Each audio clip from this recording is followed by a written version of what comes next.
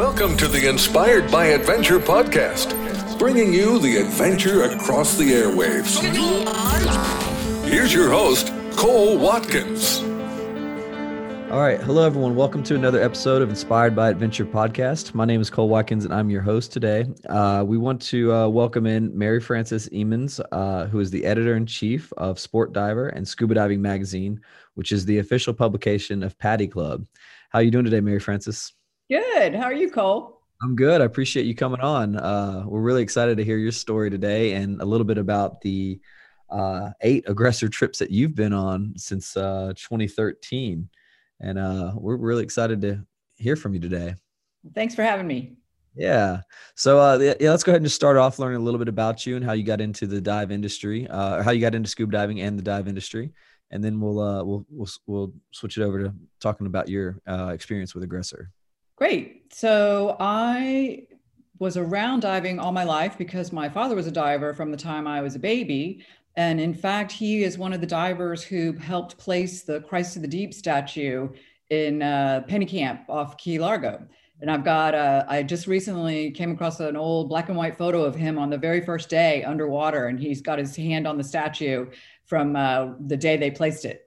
I think I had not completely believed this story growing up because, it was a very famous statue. And then I found a picture and said, whoa.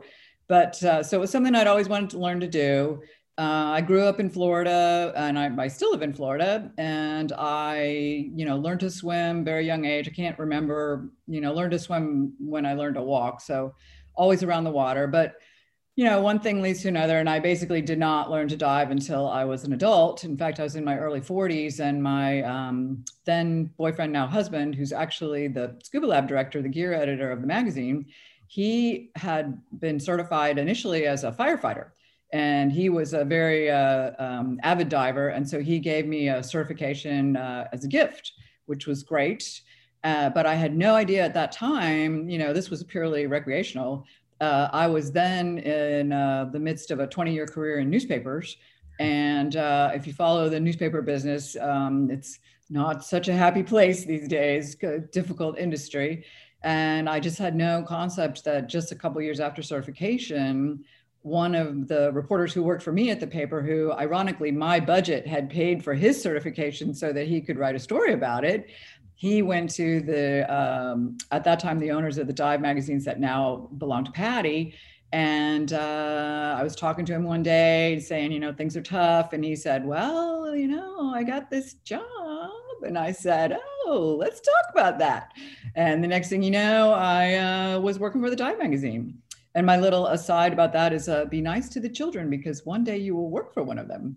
But it was a great opportunity. I didn't understand then how rare a job in the magazine world is where you get paid to travel. But I essentially got to go all over the world for years and years diving. So I am pretty much the luckiest diver you will ever encounter. Yeah, that does sound like a dream job. Yes, it is. And I get many offers for Sherpas. You want me to carry that for you? I can come with you. Yeah, I'm sure. All right. So when did you start working there? What year was that? I started in 2009. And the magazines were owned by the Bonnier Corporation for a long time. And PADI purchased the magazines in 2019. Okay. And how long have you been the editor-in-chief of both Sport Diver and Scuba Diving? For about 2 years. Our previous editor retired, and I took over in September 2018, I think. So a little more than 2 years. Okay. And just out of curiosity, what's it been like, working there this past year with COVID? Oh, well, very interesting. We, of course, were not sure, pandemic made diving tricky. But we are lucky to be based in Florida where we can still dive. We have a lot of inland diving, fantastic springs diving. It's not the same as aggressor diving. It is not. People say to me, oh, you can't really like that. You've been all over the world. But, your little watering hole that's close to home can still be a beautiful, special place too. So we've continued to dive there. And we have not really been doing as much travel, but I am seriously looking forward to getting on the Philippines Aggressor as soon as I can possibly make that happen. But we've also been really touched and heartened by how many of our readers and partners, and, Aggressor being a great example, have really doubled down, and people have, wanted to stay close to that thing that they care about, which is diving. So in that sense, we became, we're not the same as diving, but we were sort of the next best thing for a lot of people, being able to have the magazine and still feel that connection. I see. Okay. Well, so let's go back in time to 2013, and you're on your first trip to the Thailand Aggressor, and it happened to be a Mike and Mike week.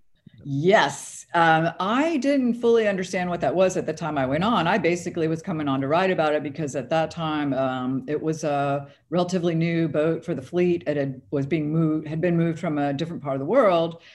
So, it just happened to be that was the week that I was on it. Well, it was a great thing for me. And of course, they turned into the story. Mike Myskaleski was the instructor, and he is the most patient man in the world, but also hilarious. Yeah. So, there was somebody at his elbow every waking second, asking him for help, asking him for instruction. And I never saw him anything but encouraging, welcoming, fun, but also really good instruction. And the funny thing for me was I am also an underwater shooter, only video. I have a little bit of DSLR experience, but only enough to know that I'm not going to do that. But I do always have my video camera. And so just as I was listening, because, I'm writing a story about what's happening on the boat, I learned so much from Mike that I use in my topside photography too. So it also was fun because I was just rereading that story today, and there were a couple of people on that boat, one of whom is in the story, who was making his 50th Aggressor cruise, most of them Mike and Mike cruises, and he said he still learns stuff every time. Wow. So I'm still friends. That's another thing I was going to, mention about Aggressor boats overall is, you make friends that you keep. And 3 of the divers on that boat I'm still friends with, and they are still doing Mike and Mike cruises and learning from it every time. And they've all become really good shooters too. So, I would definitely recommend that to anybody that wants to improve your shooting while you're having a great dive experience. That's great to hear. Yeah. And I know Mike and Mike will be happy to hear that pitch from someone of yours. I'm still in touch with Mike too. He's a sweetheart. I've reached out to him, over the years for help with the, imagery, and he's fantastic. I can't say enough good about him. Yeah. Yeah. I've enjoyed every time I've got to hang with him a bit. Well, what was the diving like in Thailand? It was amazing. The topside landscape, of course, is very, very beautiful. Like, not everywhere you go, you arrive somewhere and you have kind of a concept based on magazines like ours, and you get there and maybe it looks like it, maybe it doesn't. But Thailand, oh yeah, it's spectacular. And what really impressed me with the underwater world was the soft coral. And even I was there about 9 years after the Aceh tsunami, which had a strong impact on the soft coral, but it had sprung back in an incredible way, which also was a really heartening thing to see that, if you give nature a chance, it will come back.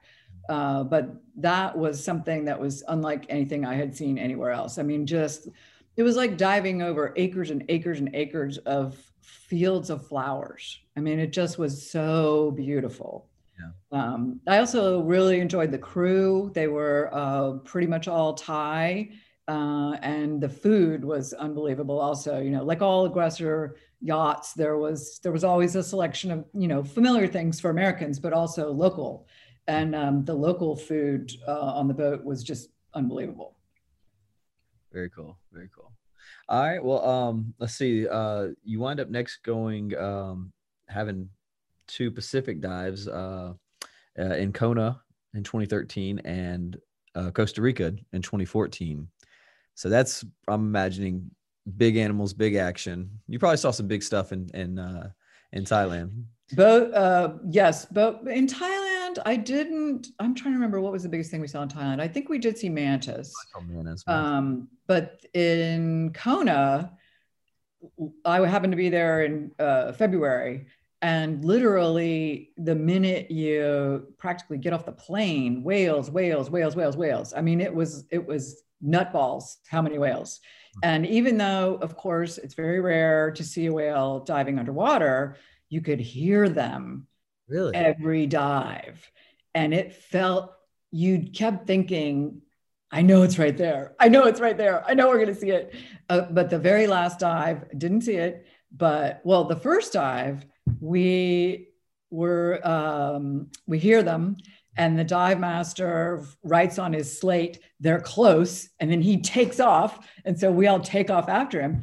Of course, we don't see them, but we come back. And when we surface, the boat, the crew's there waiting for us, as they always are, and they're all wet. And I thought, that's weird. Why are they all wet? Because the whales had been under the yacht and they had all snorkeled. So it was really fun. But the very, very last dive, the whale song was so loud that it vibrated your chest. Like you literally could not only hear them, but feel them. And I've never had an experience like it. It was just amazing. But we also, Kona, oh my gosh. I mean, it's just like, it's a mile a minute. The night dive with the mantas, of course, is amazing. It's everything that everybody tells you it is. But what the surprise there was, everybody, most of the boats that are, tied up there are day boats that have come, with the land-based operators. So, they all leave and we swim back to Aggressor, which was very close by. The mantas follow us. Really? And so the lights under the Kona Aggressor, the mantas just keep playing. So we just stay in the water. I mean, it was nuts. Literally just drained the tank, hanging out. And we were the only ones there. So that was very, very special. How many nights did you do the Kona night dive? We did it at least twice, because we did, at that time, I'm not sure if this is still true, they were doing 2 sites, one up at the old airport and one down at the Sheraton. Okay. And we saw mantas at both spots. Mm-hmm. But this was cool too. We did, at least at the one near the Sheraton, we also did a dusk dive, or, kind of late afternoon.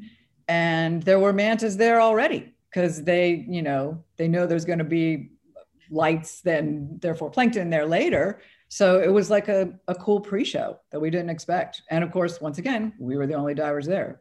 Yeah.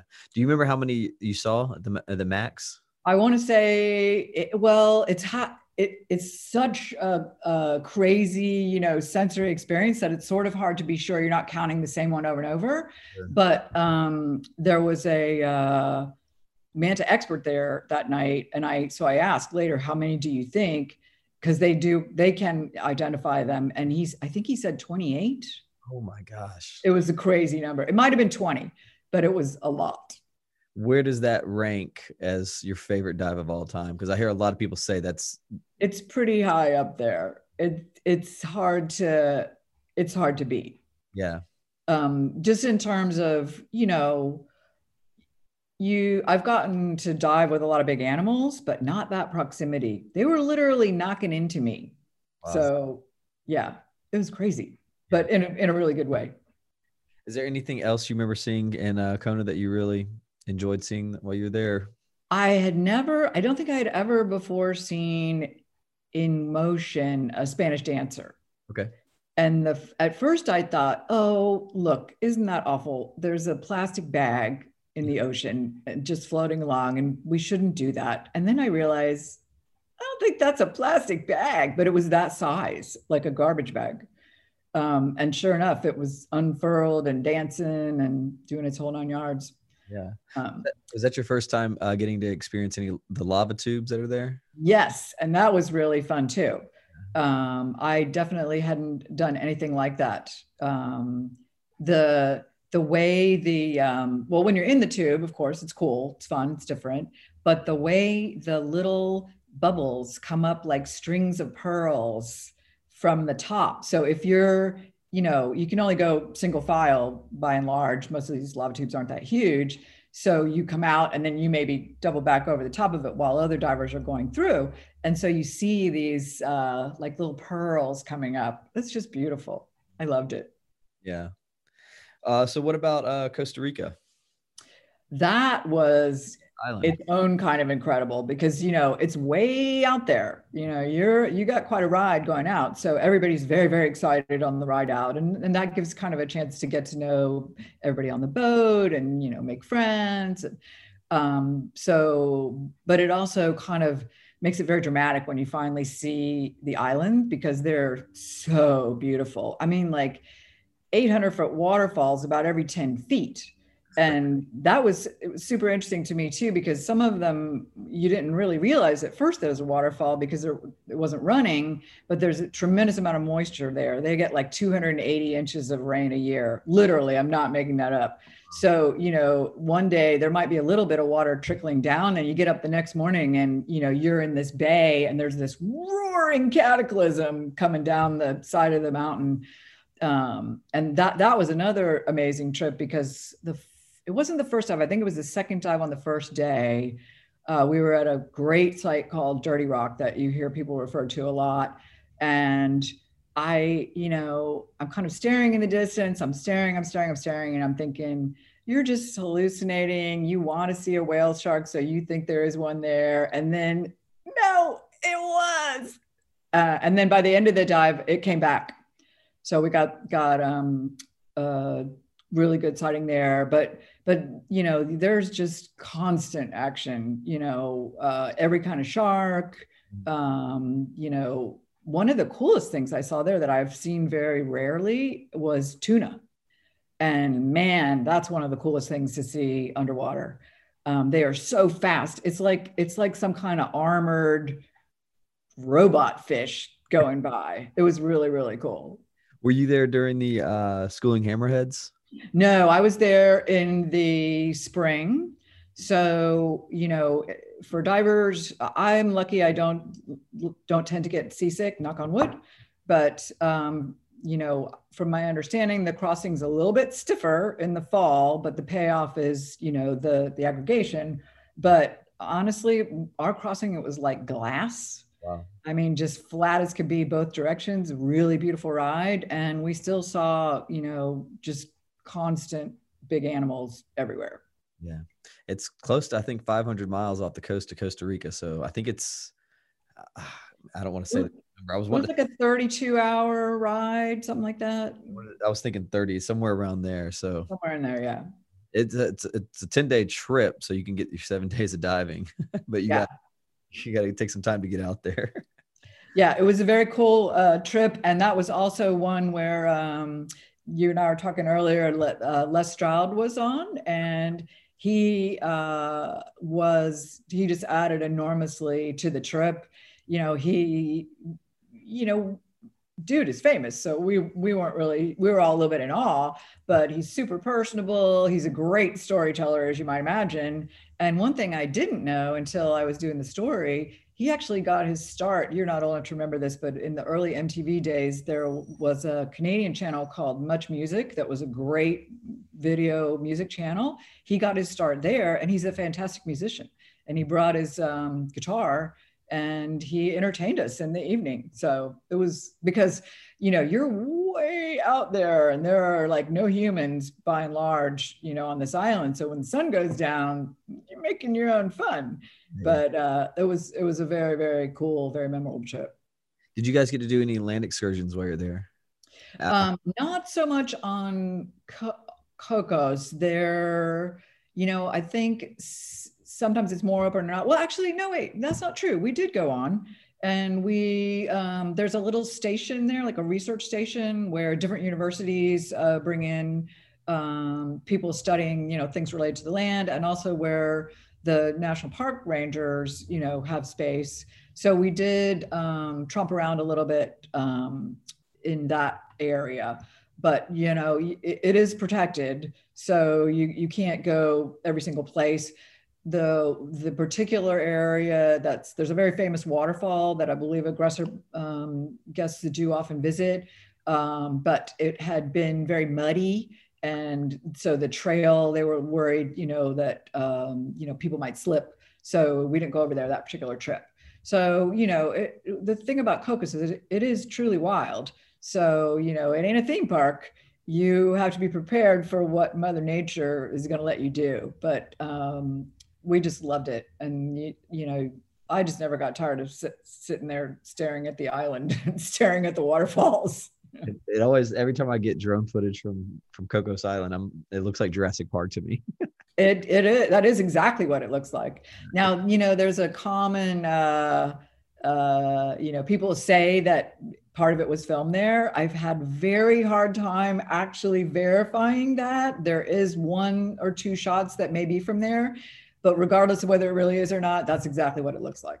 Yeah, I think I did do some research at one time, and I think if I recall correctly, it was that they kind of picked the idea of it being an island just way out there, and kind of studied the terrain of it. But most of the actual movie was shot in Hawaii. Yeah. But yeah. But it's still a good story. Who cares? Yeah. So let's see. All right. So we've talked about your diving there in the Pacific and out in Thailand. You've also got a chance to dive in the Caribbean with the Cayman Aggressor 4 at the time, back in 2014. And, are we up to 5 now or 6? Let's see, Thailand, Kona.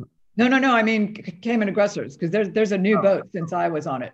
Yeah, Cayman 5 is a new one. So you were on the Cayman 4 in 2014, and then Turks and Caicos. So that's going to be much different diving, easier, clearer water.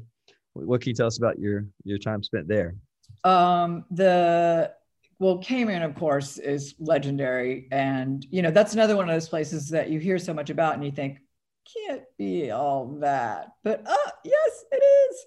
One of the cool things about the Aggressor experience, now I think this is a little bit weather dependent, wind mostly, but I was there in September and we were able to go to all 3 islands. And, if you're traveling, doing land-based diving, that would be very expensive and very difficult, be very inconvenient, but the Aggressor makes it super easy. So we did a lot of diving, a lot of wall diving, of course, on the west end of Grand Cayman. And then we went over and did a lot of sites along Bloody Bay Wall on kind of the northwest part of Little Cayman. But then we also went over from Little Cayman just for one day and dived the Tibbets, which was incredible. And of course, one of the Aggressor founders, the late Wayne Hassan, was instrumental in the sinking of that ship. And I had traveled with Wayne. In fact, I traveled with Wayne in Turks and Caicos on the Family Week. So I knew a lot of his stories, and that made that even more amazing. It's an amazing wreck anyway. It's honestly one of my favorite wrecks anywhere. Yeah. So that was super cool. That trip also was cool in a non-diving sense because it was a wine appreciation cruise. So I was cruising with Wayne Brown, who, as you know, is quite an onophile and really knows a great deal about wine. I didn't really know what to expect, but because I'm a big fan, but I wouldn't say I'm terribly learned. But he really made, I learned things on that cruise that I still apply in my wine shopping to this day. And they also, if you are someone who likes a glass of wine with dinner, sometimes you have a choice. You can night dive or you can have your wine. But on the wine appreciation cruise, I loved that they backed dinner up a little bit to like a continental hour, and they pushed the night dive up a little bit so you could do both. So that was awesome. I love that. The other thing that was surprised me a little bit about Cayman is, of course, I expected the fantastic walls, and they do not disappoint. But we did some really, other than Tibbets, we did some great wrecks too off of Grand Cayman that just don't get as much publicity. Now, obviously, Kittiwake is all that, but others that I didn't really know about till we got there. So that was very cool also. Turks and Caicos, I loved, because it's pretty similar terrain to Bahamas, but fewer humans. So it felt to me more like a similar terrain, but more pristine, sharks on every dive. But that was a Family Week cruise. And it was led by Wayne Hassan, who, of course, was a big kid and a lot of fun. So I think there's nothing Wayne like better than a boat full of kids. And I had just gotten my then 16-year-old niece, she's 21 now, certified. And so I took her with me to, I took my own family to write about family. Yeah. And that was really like, I'd had a lot of people tell me the joy of diving with family, but until you do it, you don't really fully appreciate how cool that is. Mm-hmm. She and I just had a blast. It was a bond that, we will have forever. She and I still dive together, and I know we always will. So that was a very cool experience. And that's a beautiful boat. It was a great crew, super relaxing. And it was, full of families. So that was a very warm experience. Mm-hmm. And easy to get to, coming from Orlando, I imagine, huh? Yeah, super easy to get to. So all the Caribbean boats, that's pretty hard to beat. So I'm trying to think what else. Probably the main thing that she and I still talk about Turks and Caicos is the sharks as much as anything. But, because it was her first, she had gotten certified, and I went up and did her cert dives with her in a quarry in Virginia, which was dark and cold. And I told her, kid, if you can do this, you can do anything. So to her, suddenly I think I took her in a springs in Florida just for a smidge more diving before we, got to Turks and Caicos. But she just loved every minute of it. Any animal, she was losing her mind. So it was really, really fun. Yeah, and I definitely agree with you about how secluded it feels in Turks and Caicos, because when you're out there at West Caicos, that entire piece of land has nobody living on it. Yeah, it was really cool. I hear there's one guy that lives on it who's kind of like just watching over it. Oh, really? Yeah, and he's kind of just out there, just one guy out there living out there. That's what they told me on the crew told me.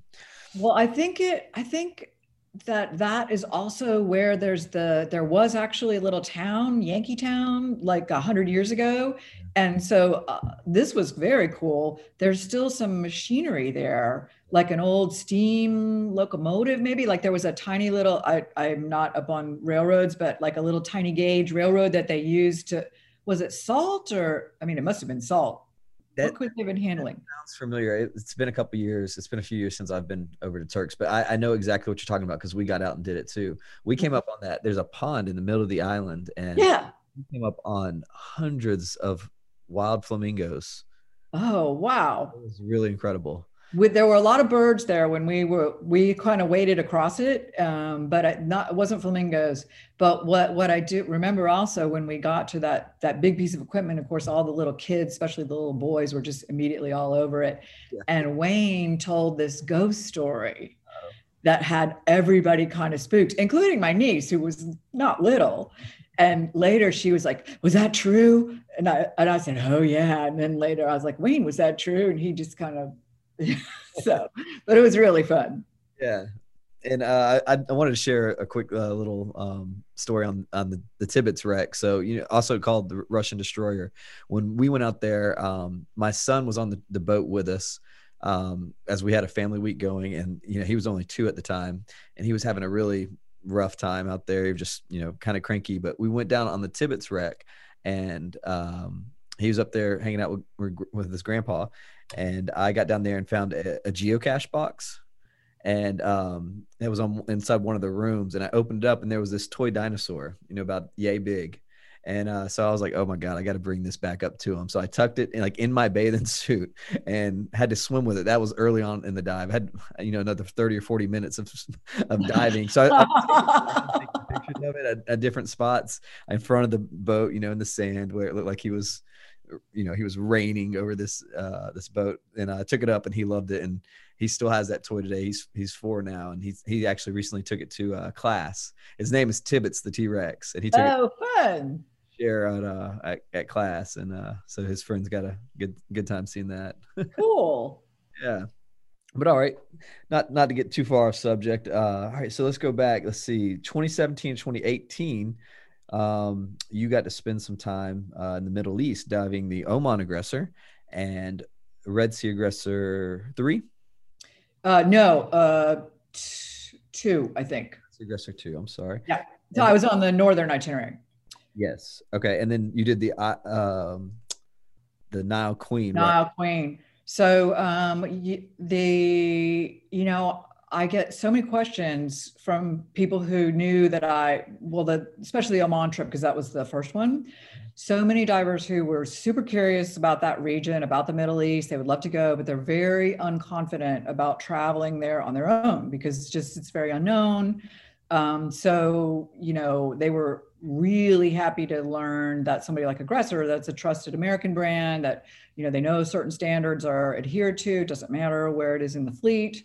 That gives you a really good way to, explore areas that you maybe would not feel as confident about planning a trip on your own.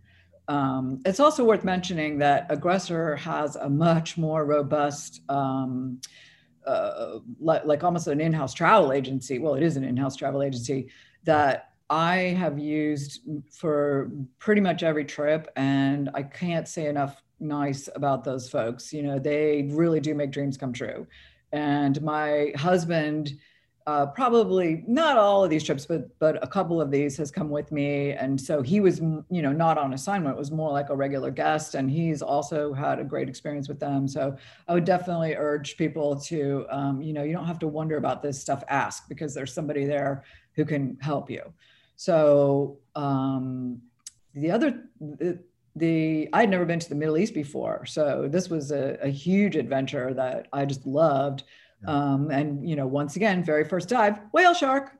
And the crew told us that it was very unusual to see. We were it was our checkout dive.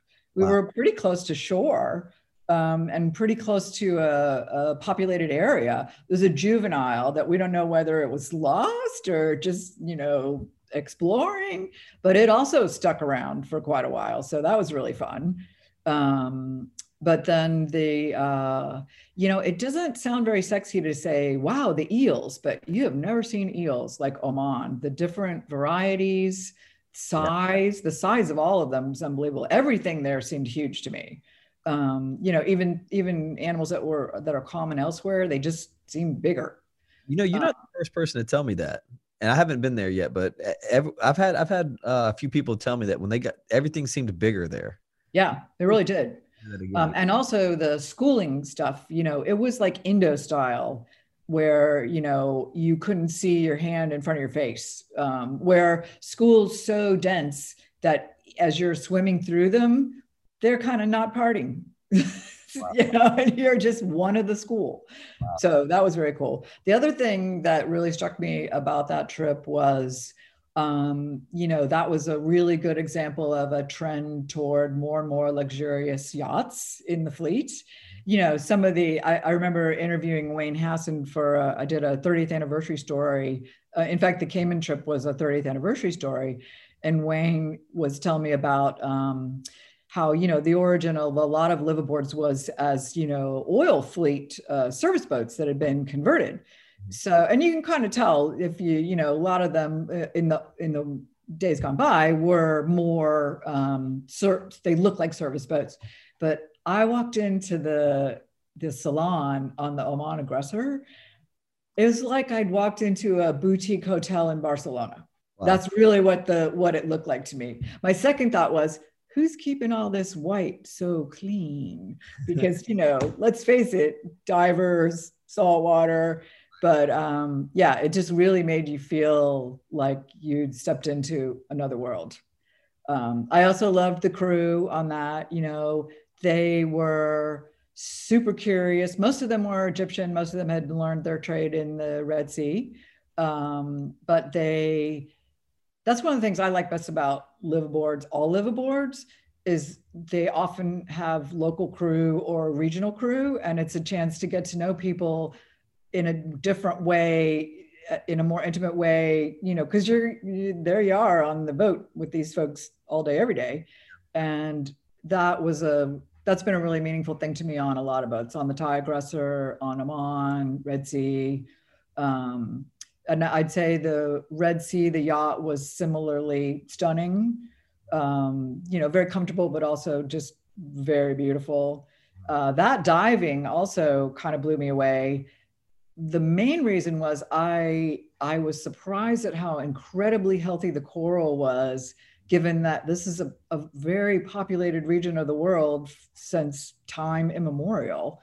But the Red Sea experiences very little runoff, very little natural runoff, and the quality of the water and the environment was just much better than I expected. And Ras Mohammed, the big national park that's at the bottom of the Sinai Peninsula, is stunning above and below. So, I was kind of blown away just sitting on the deck as we're approaching those dives, looking at the park. Yeah. I kind of had the binoculars stuck to my head, and my husband was like, let me see. But the diving also was just very, very, very beautiful. And of course, the Red Sea is northern Red Sea is very, very famous for its wrecks. And those were amazing also. I think we did 5 dives on Thistlegorm. Wow. It was at least 4. And I bet they were all great, weren't they? They were all great. It is mind-blowing. And even as mind-blowing as Thistlegorm is, it wasn't even my favorite. I thought the wrecks over on, I think it's Abu Nahas. It's where the Chrysula Cay and I'm forgetting the name, Giannisty, and there's actually 2 other wrecks right there, but 2 of the wrecks are kind of on top of each other, and they're not completely sure what that bottom wreck is. But the other 3 are all kind of right close to each other. The reef they're next to is beautiful, and the wrecks themselves are spectacular. Like, I could have dived those 3 wrecks for a week and had a great time. Would you say that the Red Sea and Cayman are comparable as far as, you're getting to see wrecks and it's good visibility and easy diving? Yes, I thought the diving was very easy in both places. Now, both places, obviously some places have more current, but, as we know, more current is more life. So, you take your pick. But in both cases, in all cases, Thailand had a lot of current too in certain places. The yachts do a great job of, they kind of figure out what the tolerance is based on the divers on board. And, they do an amazing job of, moving you just a little bit, or maybe they delay, they'll flop 2 dives because they know the current is going to switch, and it'll be, one will be better later, one will be better earlier. So that knowledge of the environment they're putting you in is also, increases not just your safety, but your enjoyment. Do you remember the variety of sharks that you saw in the Red Sea? Oh, wow. Now the southern itinerary gets more of the, oceanic white tips and some of the other, I'm trying to think, I went back over my notes, but I'm not sure what types we saw, but we definitely did see, I think we saw a hammer. Yeah. Sometimes we're getting hammer shots. I think we saw a hammer, but they're funny because they're kind of shy for such a huge animal. And also hammerheads to me are the weirdest looking animal because they look like one giant muscle with this kind of teeny little head, and they'll kind of poke up their little head over the edge of a reef or something. But if there's too much going on, they're not staying. Yeah. So didn't see them super close, but I feel like I'm not going to get a good grade on this because I can't remember what other sharks we saw there. No, I was wanting to ask some about the oceanic white tips, but yeah, I forgot that they're more prone to being a little bit more southern. So I got to go back and do that itinerary. There you go. Well, tell us about the Nile Queen. Did you do that after your Red Sea trip, or was it before the trip? Yeah, we did it after, and I think I liked doing it that way the best. But the funny thing was, when Aggressor first went into this, at first I thought, well, who's going to do that? I mean, it's nowhere near the Red Sea. It's blah, blah, blah. Well, then I get there and do it, and I totally get it because it's a very easy ride from Hurghada, where the yacht I was on was docked, over to Luxor, where you pick up the Nile Queen.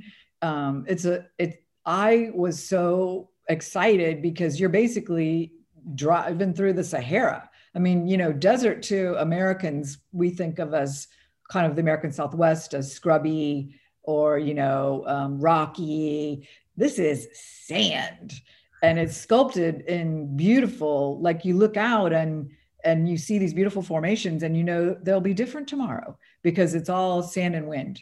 But what I also didn't fully expect was how beautiful and green that Nile Valley is. Or I don't know if valley is the right word, but the strip of land on both sides.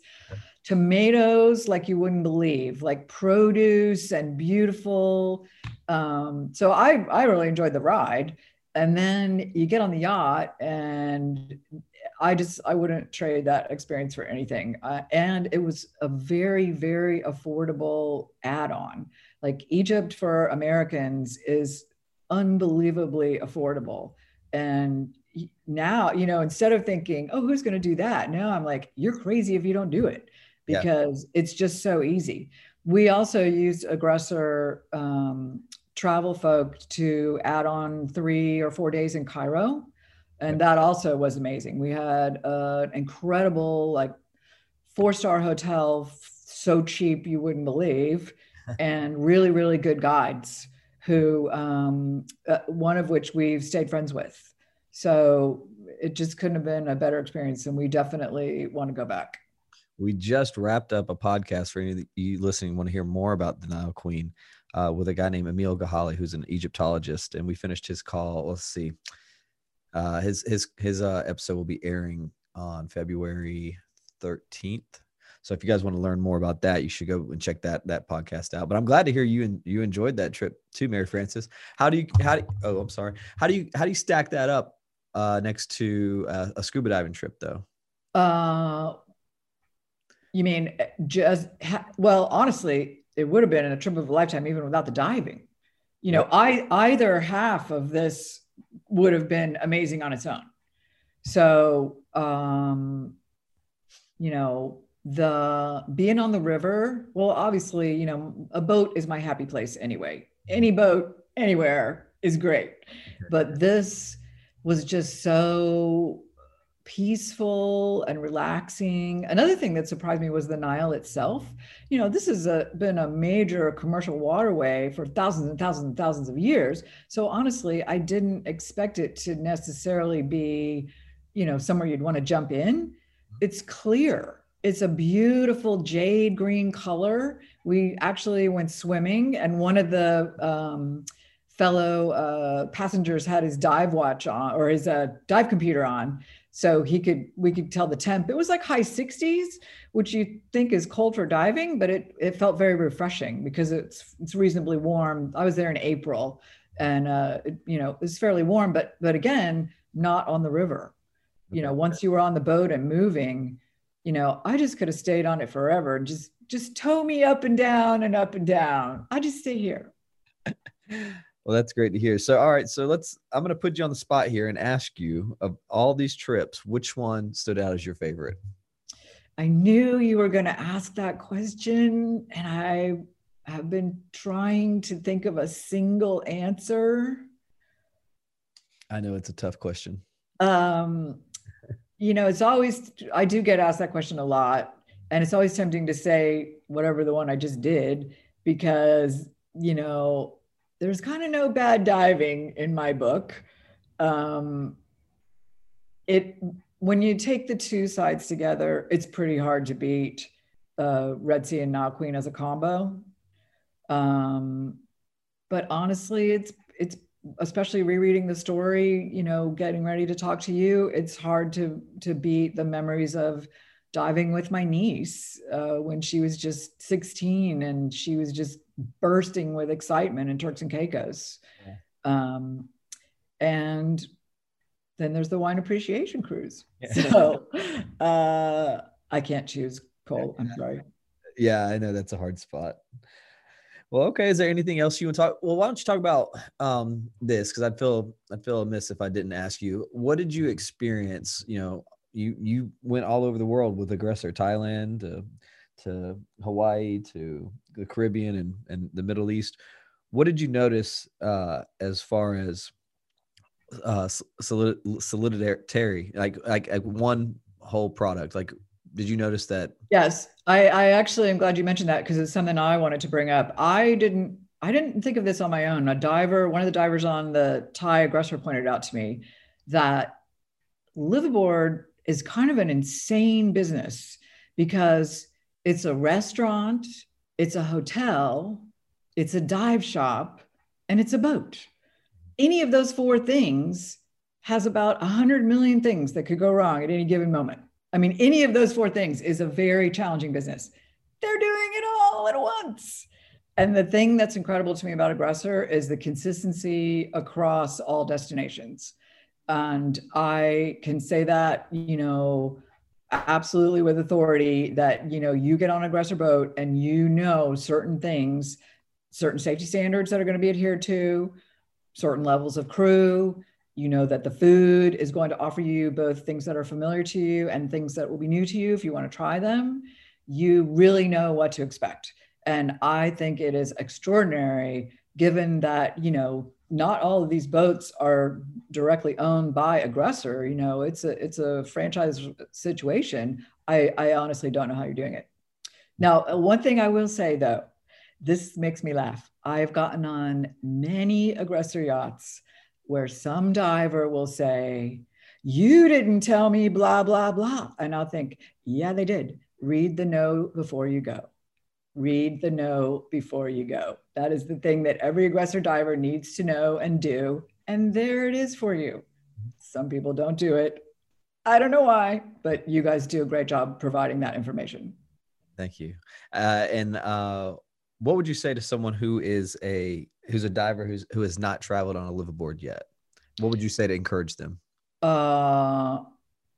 Do it. There is nothing not to like about a situation where you haul your stuff on once and then it's pretty much somebody else's problem, unless you want to do it yourself. And you literally roll out of bed and into your dive gear, and then you get fed, and then you dive again, and then you get fed, and then you dive again. It's the most relaxing thing in the world. Yeah. Have you gotten some iron divers on your trips? I did. I got it on Cayman. I was very excited. Yeah. Awesome. Some people would say I cheated because it was still 5 dives a day, but because of the wine appreciation, the night dive had been moved up a little. So I wasn't having, that's the reason I don't get every dive on some boats. In fact, I had to tell my niece, this is going to make me sound like a lush, but my niece loves night diving. Who knew that she would love that? So she announces, we're going to do every night dive. And I was like, no, we're not. Auntie gets a glass of wine once or twice. But on the wine appreciation, I didn't have to choose, and I did every dive. And I was pretty proud of myself. And I still have my medal hanging up above my, when I was in an office, I still had it hanging up above my desk. Oh, very cool. Very cool. Well, is there anything else you want to say or tell us anything that's going on with Sport Diver and scuba diving? I know we do have a podcast call upcoming with David Freigang to learn about the Paddy Club we're excited about. Oh, great. Good. That's awesome. He's my boss. Yeah. Dave has a long history in magazines. He was actually one of the founders of the company that started Sport Diver, and they acquired scuba diving from a different publisher, close to 15 years ago. So Dave also is a diver. He's also a champion water skier. And he when I came to the magazines, there was something called the Paddy Diving Society, which was a very popular club, basically, similar model that ran events. And, I hope that Paddy Club, which is the kind of modern iteration of this, will have events too in the future. And I hope that my staff will get to go to them because we used to do that in the old Paddy Diving Society days. So I'm trying to think. We actually, we just finished our gear issue. And you might think like, oh, is there any new gear in the pandemic? But it was really heartening to us to see how many scuba manufacturers just quietly kept innovating despite pandemic and have come out with some really cool products. So we've got 140 products in that. So that'll be out in March. It's kind of a wish book for divers. And then in May will be our liveaboard issue. So that's something for maybe podcast listeners to look out for. That will have a lot about aggressor destinations. And I can't think what else. I think. Well, is there, if someone's listening today and is not subscribed to Scuba Diver Magazine or the Sport Diver, which you said is online only now, what's a way that they can go and get more information and sign up? Thank you for asking. Very easy. Go to scubadiving.com. And I believe across the bar on the top in the navigation, or also in the hamburger menu if you're on mobile, if you pull down, you'll see a place to join club. It's right there. Makes it very easy. And just to give a little bit of a, what is club? Right now, there you get the magazine. You get 20% discount on 18 different PADI certifications.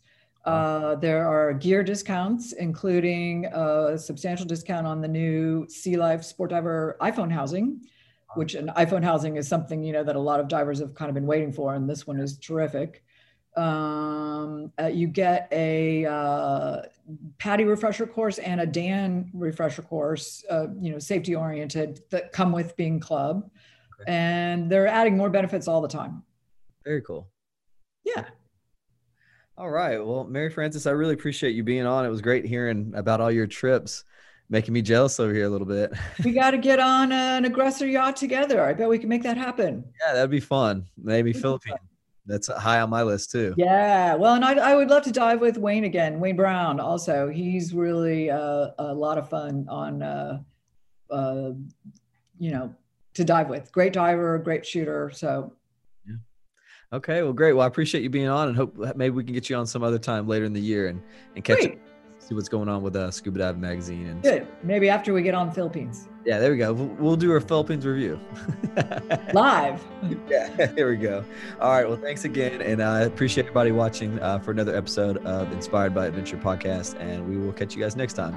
Bye-bye. Bye. Thanks for tuning into the Inspired by Adventure podcast. We hope you enjoyed the show. If you haven't already, please subscribe through iTunes, Spotify, or wherever you listen to podcasts. See you next time.